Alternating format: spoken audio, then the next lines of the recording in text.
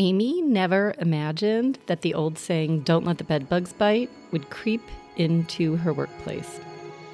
One of the situations that we were disciplining someone for was they had bed bugs. And I think it was shocking to me because they were shocked when we asked them to, take care of it and not come back to work until it was taken care of. And I think their reaction that they were so offended that we had, quote unquote, invaded their privacy. HR is such a world of psychology and intention and perception. I'm Michelle Aronson, and this is Stories at Work, where we will tell shocking, inspiring, and true workplace stories. I'm a certified executive coach, business school professor, and human resources leader who knows that the best stories happen at work. From heartbreaking to heartwarming, from hilarious to outrageous. You will hear my favorite workplace stories, anonymous confessions from the people who didn't get caught, and answers to your burning human resources questions. Today's story is from Amy, and one of the many things that I love about Amy is that she's always prepared. All right, are you ready? I'm ready. What are your notes for, Amy? Just girl. Just to jog my memory. If you ask me something, I'm like, oh, wait, I remember this good question. Even when I intentionally did not send her the podcast interview questions in advance, she still arrives with a page full of notes, which she never even glances at. Amy's first job was working on her family farm, and she hated it. Waking before dawn and sweating in the hot sun all day without pay. So I grew up in a rural area on a farm. My parents are farmers. And, when you grow up on a farm, you have to contribute.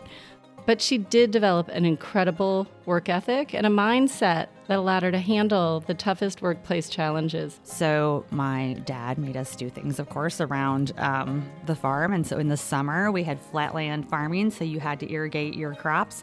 So you would have to lay down irrigation pipe. If you're not familiar, they are about, 20 feet long, big, heavy metal pipe. They're on a trailer, right? You take one off, you put it together like a Lego, and you move on and do the next one. So it was very hard work. It was very hot. And then at the end of the season, you got the joy of picking it all back up, which was then wet and gross and yucky. So, that was what we did. It was not my favorite thing to do. Yeah, no, I can imagine. Whenever Amy was working on an unpleasant HR project, she would say, "Working on this is better than laying pipe." Which is harder, working on a farm or working in HR? The farm work was mindless. So sometimes I'm like, wow, I wish I could just do that all day. Like pretty simple, right? Definitely not taxing on the brain, more so physical. Because definitely HR is sometimes very, it's stressful. It's, you come home and just, I feel like sometimes I've answered everyone's questions all day long. I fixed everything and I have nothing left to give anybody else. One of the situations that we were disciplining someone for was they had bed bugs. And I think it was shocking to me because they were shocked when we asked them to, take care of it and not come back to work until it was taken care of. And I think their reaction that they were so offended that we had, quote unquote, invaded their privacy. HR is such a world of psychology and intention and perception and people's reactions. And I remember we had them suspended. They supposedly got it taken care of. They came back. The problem persisted. And it eventually ended in a termination because it was, again, this was in a healthcare setting. So, but I think I was most shocked again at their reaction that this was not okay. We had the exact same thing happen. And I spent more weeks on a bed bug committee than you can even imagine because we hadn't had bed bugs written into our policy. I mean, It was really like a reemerging issue. And It's a public health issue. We had to look at pictures. It's like, oh, okay, this is awful. It's awful. Yeah, this person, coming to find out, of course, right, when you dig deeper, they did not have a good living situation. They were living in their automobile. They were there. It was infested. It was, it was really sad. And so, and sometimes you unveil these things, but you have to come back to, what is your responsibility to the other employees and the business? And it's really tough. It is really tough. And with our situation, the it's really hard to get rid of bed bugs when you live in an apartment building. Yes. And this is the city. And so she could have gotten rid of them. However, they come through other units. And so really it's a bigger problem, socially in some of these communities where you just can't get rid of it. And not everybody's exterminating it. Not everybody's in trouble Managing at work it, for yes. having it. So it is heartbreaking and For sure. and also awful and also horribly disgusting to look at pictures of bed bugs, in the workplace Yes. or whatever. And I also have like a bug issue, like a phobia. So it didn't help with my own fear of like flying or going to a hotel or picking it up. I wasn't excited to go investigate this issue. That's for sure. I take your word for it. They're jumping off in the locker room, and I get it. You did not go look. I did not have to go look. Thank God. Do you have a workplace pet peeve? What's your biggest pet peeve at work? My biggest pet peeve is people that don't take ownership, or they're not accountable, that just don't sometimes say, yeah, I was wrong. And it was my fault. That is my biggest pet peeve. People that pass the buck, people that, again, just don't own something. I think it goes back to character. It talks about a person's character and their values. And to me, it just reveals a lot about the person. So I respect people that can, step forward, especially when they make a mistake, and own it. I mean, we can get over a mistake. Anything can be fixed. Yes. And it's doubly important for a leader because everybody's watching. And sometimes leaders feel like they need to know it all and they need to have it all together. And that's probably a fatal flaw when you start blaming your team or, you totally lose respect. I mean, there's, like I said, that is how you earn respect of your employees, especially if you would admit to, if you did make an error, let them know you're human, you're not infallible. So it's, we recently watched the Mr. Rogers movie, and that scene with the tent, where he's trying to put up the tent and he can't do it alone. I really thought about, you're right, that was such a great scene, because he didn't want to edit that out, because it shows that sometimes we need help. Sometimes we can't do things alone. And sometimes things don't go as planned. And so I think, being that model for your team is so impactful. I mean, that you earn so much more respect and trust that way, and just being really real. In HR, that's easy because everybody blames us anyway. They're like, HR won't let me do it. It's like, oh, no, we will. You just need to document or follow the law or whatever it is. Exactly. But do you have an example of like a lack of ownership, maybe at a leadership level, that you witnessed that was frustrating or disappointing? One I remember vividly was that we were doing a centralization of a department, a really big centralization, and we'd prepared for the meeting in advance. And the vice president had told me she had done this before. She'd done this type of work. It was going to be really difficult. And the senior leader was in the room, and another senior leader, and quite frankly, it went awful. She got up there to talk to the employees about what was going to happen, and literally froze to the point where I've never had anybody actually have to excuse themselves, step out of the room. So I jump in and not expecting to have to take over this presentation. And it just went so poorly. And again, at the end of the day, it was HR's fault, which, I felt like HR had done their part in prepping the leader that this was going to be really difficult and not well received by the employees. And although you've done this before, you haven't done it here, which, again, every culture is different. And so what goes back to that not taking ownership, that, perhaps we didn't prepare right, or we needed to bring in some other people to help with this change. And so, and honestly, we centralized, and then it was decentralized shortly after, because it really had no legs from the very get-go. Yeah. We had a very similar situation. It was in finance. I don't know where yours was, but the person who had decided to let this whole team outsource this whole group ended up, I saw them on the way to the meeting, and I said, are you ready for the meeting? He goes, oh, I'm not showing up. I go, well, who's going to tell these people that their jobs are being eliminated? Oh, don't you do that? And I was like, no, I don't do that. didn't make this decision. Right. You need to face these people and like have a conversation and be able to answer their questions. Yes. And then they were like, what are you doing there? And I said, well, I'm there to let them know about other opportunities and sort of manage the uncertainty in any way that I can. But it's not my job to tell all these people, this is your complete decision, Yes. you know? And it was just bizarre to me. It was like they were living in an alternate universe that it's even okay not to face these people whose jobs you're impacting. Yeah, I've had that over and over too, where I mean, you need to walk in and own this. You need to be able to say to these people that I made this decision, or we as a leadership team made this decision. You know, throwing HR under the bus, if that's what's going to happen, but at the end of the day, I'm going to let them know, you know, again, we are the transition. We're there to support you, but you know, your leaders made this decision. Yeah, not wanting to own that is huge. I had one more situation similar, and this manager was eliminating a person for poor performance, and she cried the entire time that she was doing the termination.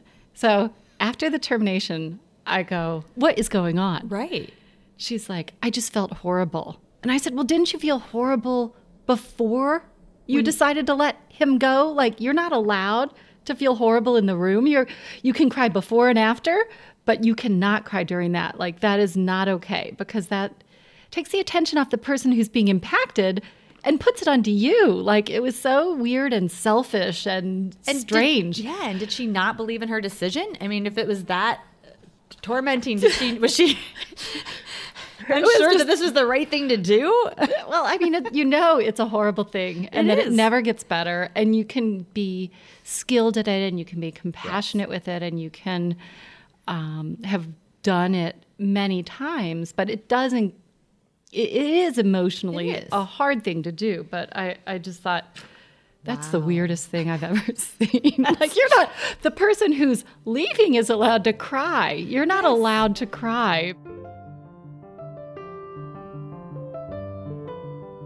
Tell me a story where you've seen a leader really make a positive impact through their leadership. So one of my favorite leaders that I worked for was a gentleman named Rick, and he was that definition of the charismatic leader.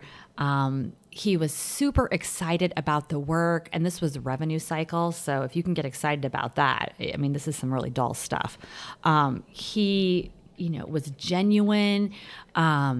He said hello to everybody always. When we worked in this really like 8,000 or 80,000 square foot one level building, and you had to walk all the way across the place to get to each other. And he would stop and, say hello to people. He knew their names. He thanked them for their work every day. He thanked them for coming in. When he got asked tough questions in, our town halls, he was honest and direct, and either said, I don't know, I'll find out, or, no, we can't do this, and this is why, and, or no, you're missing the point. This is where we need to be focused. He struggled, however, playing politics with some of these senior leaders, because he just could not understand sometimes the, why we wouldn't just do what he considered to be the right thing to get things done. But people loved him. And again, he just made you feel like what you were doing every day mattered. And again, this was a rev cycle group. They were separated from patients, and they were out of the hospitals, and they really lost connection sometimes to what they did, how it worked to support our facilities. And he just brought it back every day, to say, wow, what you guys do funds the new buildings, it funds, the Capitol, it funds the research. And so what you do makes such an impact for our patients and families. And he was just, it just made you excited about, like I said, sometimes the dullest topics. So yeah, I just liked him because he was very proactive, didn't shy away from problems, so we had a lot of fun tackling things and getting things done, which, about me, I like to get things done. So we worked well together. That's why you were one of my favorites. You were about getting stuff done. That was the best. What about a shocking or an example of a bad leadership that you've seen Yeah. So I was supporting another senior leader, Mary, and we had a great relationship. I had developed a really close relationship with her, so I felt like I could tell her things that she needed to hear sometimes. And we would meet every other week. And I noticed Mary kept bringing me what I would consider kind of some really low-level issues. So this is a senior leader in a huge organization, and she was asking about someone wanted to transfer that recently came into her group, and that was an issue, or this person has a disciplinary problem, and I finally one day said, for a couple of reasons, those weren't the issues I wanted to work on. I had teams that did that type of work, and I asked, I was like, Mary, why are you working on these problems? Again, this isn't what we as an organization need you to be doing. She said, well, Amy, my leaders are bringing me these problems. I said, well, you don't have to take them. So these are their things to work on. I need you to turn it back to them and say, okay, what are you going to do about this? I said, because this, I said, how nice for them for just come dump on you and you take them all over. But I really felt like she wanted to help them. I said, you're not helping them. You're not helping them grow as leaders. We're not able to actually see who's performing well because you just keep taking all this stuff for them. And what are they actually doing? So the next couple of weeks, I noticed she wasn't bringing me any more of these issues. I said, Mary, what happened? She said, I did what you said. I turned it back to them and I asked them, what are they going to do? Or, tell me what your ideas are about solving this. And she started to see who her strong leaders were and who her weak leaders were underneath her when she started putting the pressure on them to manage these issues that were truly theirs to manage. These are director level people that should have no problem, figuring out ways to manage some of these things. So, but it was great because she said, no one's ever told me this before. And she was someone who would get caught in the weeds a lot. And I would say, Mary, you've got to get out of the weeds. This isn't your space. Everyone needs to be in their lane. So, and she did. She was able to start making that turn to no longer just keep taking everything. Because I think she wanted to help. She liked probably that work. It came really natural. It was easy. But she had gone to a different level where we needed to be working on more strategic things and higher level issues. So I think the coaching part of HR is so critical. You do have the opportunity to help people in a way that can move them up to that next level because sometimes they just don't know what the new operating rules are, right? They're just, or that's easy and convenient and a good way to make people happy, or they're still sort of finding some other satisfaction out of things that they really shouldn't be doing. Right. Yeah. It wasn't out of a place of malice she really thought she was helping. I'm like, but you're actually not helping them. So, and it was really eye-opening, I think, for her. And so hopefully, again, I feel like hopefully she can take that forward no matter, what position she's in someday. What is the biggest challenge that you see for leadership in general? I think overall what I hear consistently is the ability to hold other people accountable. Oftentimes, in my industry background, a lot of people are promoted from within. And from within, even within their own group, so from within their peer group. So then having to hold your former peers accountable, very difficult. Everyone wants to be nice. Everyone, thinks they're not being nice if they hold someone accountable. So again, coaching people on setting expectations and then how to actually hold someone accountable. And accountability isn't punitive or mean. It's about everyone doing what they're expected to do in the position that they have. And I feel like that's also something that is frustrating for leaders because they want to come, and tell HR this is happening. But when I ask, well, what do you want to do about it? Or, how would it look if it wasn't, in a perfect world? Oh, but making those changes, taking those steps to move it there is the part that just, they are so fearful and afraid, and it's hard. And I think you probably experienced too, they'd rather wait and hope it goes away on its own, which it never does. So I just hear it over and over. And, someone who I've been recently interviewing for a lot of positions, and it's something that in every interview comes up, how do you help people how do you hold people accountable? Or, our leaders really struggle with that. So I hear it everywhere. And so I think that's the biggest issue. So, what are your tips and tricks for like coaching managers to help their people be more accountable? Yeah. I think, one of the tips is, again, to be very transparent as far as what the expectations are. Physically write them down. Follow up with an email. Again, we discussed these expectations. Do you understand them? Because again, if everyone's clear, then it's much easier when you go back to say, hey, we talked about this, and it's super specific. Versus this kind of conceptual idea that we agree. When the person, you've probably sat in lots of conversations with employees too, and they say, well, I didn't understand that that's what they wanted me to do. Because it was kind of this pie in the sky idea that was never really said, what I need you to do is to come in every day at 8 a.m. and be ready for work. If that was never said or never communicated, honestly, it's hard to hold someone accountable if they weren't sure what was expected of them. So again, being very concrete, crystal clear, writing it down, and then rediscussing it with that person when you meet with them. How are we doing on these items? Or how do you feel like you are doing on these items? Maybe some things have changed. Maybe that's no longer the expectation. But I think it's so simple, but they overlook it. It's putting it on paper, having a discussion, having a rediscussion over and over.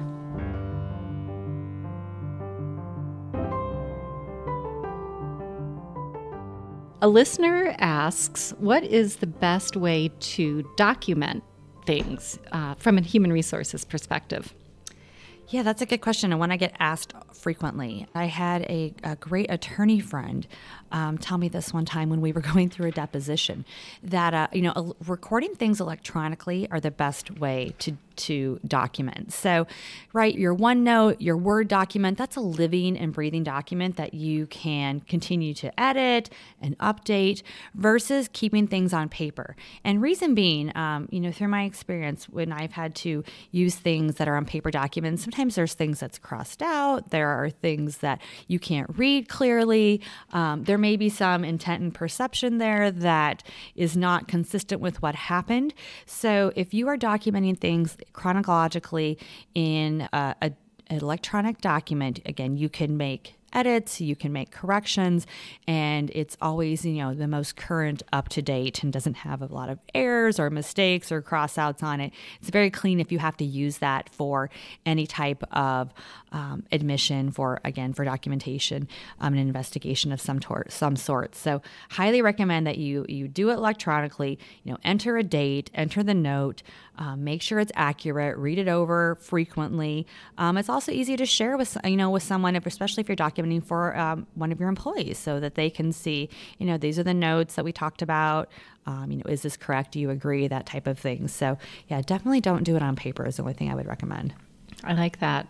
I would say too, in addition, I feel like the opposite is also true when it comes to having a conversation, that people want to send an email to somebody to have something that should have been discussed in a conversation, and then notes taken to write up what that conversation is. So it ends up being this weird email exchange around maybe a disciplinary action, and you're going, this is not the right format for that. So sit down with them, take notes, put it in a document, and then send it to them. Don't send it to them fresh, without any warning. And two, I would say sometimes in that same vein, when you get a type of email that is kind of baiting you into putting something in writing, that's when it's the time to make a phone call, set up a time to have a face-to-face conversation, and then certainly document the conversation that you can both agree this is what you discussed. But I'm sure we've all seen those where you have someone who's kind of avoiding talking to you in person and keeps wanting to have this email exchange that really should be a conversation. And what's the problem with the email exchange? Again, sometimes it's what exactly are we trying to solve in this issue? So if there is something that doesn't feel right, why is it that they don't want to talk to you face to face? And again, if they're just saying, I just need clarification and I want it documented in writing, not a problem. Let's sit down and talk about it. Let's both agree, and then we can put something down on paper. Overall, working in human resources, I think some of the things that, I'm sure you've had lots of people tell you before, oh my gosh, I'm so glad I don't have your job, or I would never want your job.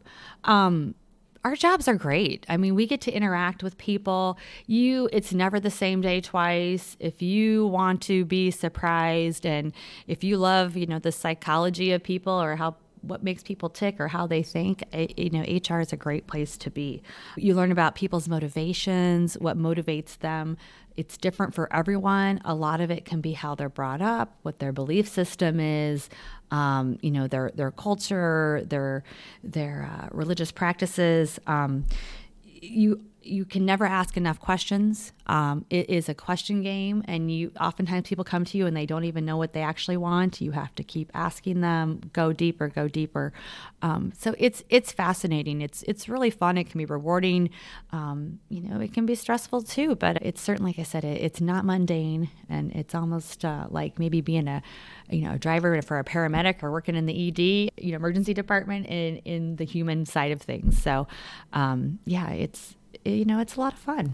I agree. And it is never boring. And what I love when I get together with HR people, which is why I'm starting this podcast, is the stories, because everybody has the best, most interesting, most sometimes suspenseful stories. You're just going, oh my God, I never ever saw that in my whole life, or even dreamed that. You couldn't even guess that would happen.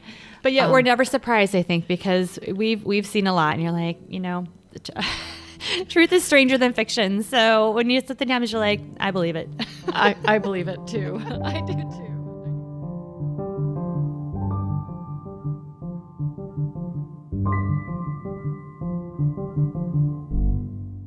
We've all done something bad at work, but here's your chance to confess. From small wrongs, like borrowing office supplies to simplify your back-to-school shopping or snacking on a coworker's lunch, to the major workplace sins, the sex, drugs, and rock and roll type. Here is today's conscious clearing confession. Okay, here goes. It was a Thursday morning. I arrived at work, 8:30, had my breakfast, which is usually an English muffin with some sort of protein on it that my husband makes for me every day. Had my tea, had my meetings from 9 to about 11:30, and then I said, let me go to the restroom. And when I was in the restroom, I immediately began to feel very dizzy and very nauseous. Literally like a snap of the fingers. I was feeling fine, and then all of a sudden completely changed. So I said, oh my gosh, let me get the hell out of here, because the restroom is all marble, and if I'm this nauseous and this dizzy, I may fall and hurt myself. So I left the bathroom, and I said to myself, let me get back to my office if I can even make it there. So I saw a friend and colleague, and I said, Mandy, I need your help. I'm really not feeling well. Can you help me walk back to my office? So she did so, and she did so discreetly, which was very important to me. I got to my office, and I called my husband, I called my father. My father's a physician, and he said, listen, I don't know what this is, but it could be food poisoning, it could just be a virus, or it could be something more serious, so call the health center. So I asked my executive associate, Dana, to call the health center, or rather I screamed it from my office because I was so ill at that point. I also had to get on the floor because my desk chair was no longer comfortable. So I'm on the floor of my office, and people are staring at me from outside the office like I am a zoo animal. And I'll never forget the people who did that. Not really good friends of mine, but more just colleagues who were very nosy. Anyway, this was in February, and the prior September decided to take away all of our individual trash cans. And so there were no trash cans in offices anymore, and there were no individual trash cans on the floors anymore. There was just communal trash cans that we could use. So I'm sitting on the floor of my office with people staring at me like I'm a zoo animal. So sick, dizzy, nauseous. So I said, all right, well, I better take the files out of my file drawer, because otherwise I don't know where I'm going to vomit. So you know the end of that story. So embarrassing moment is getting really sick at work, vomiting in your in your file drawer, having people stare at you like you're a zoo animal, and it's all your fault because you're not cleaning out your refrigerator properly.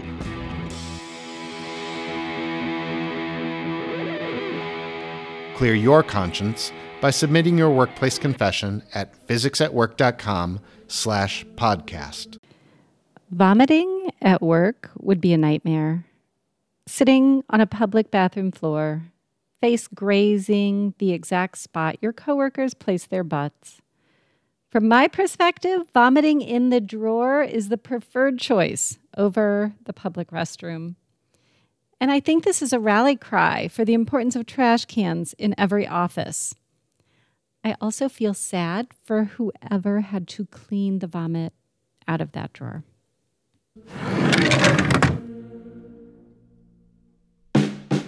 Thank you for listening to this show. If you work in HR and have a story to share, please visit my website, physicsatwork.com/podcast, to share your story, make your anonymous workplace confession, or ask a question about how to lead and succeed at work. Stories are what people remember and how we connect, so please share yours with me.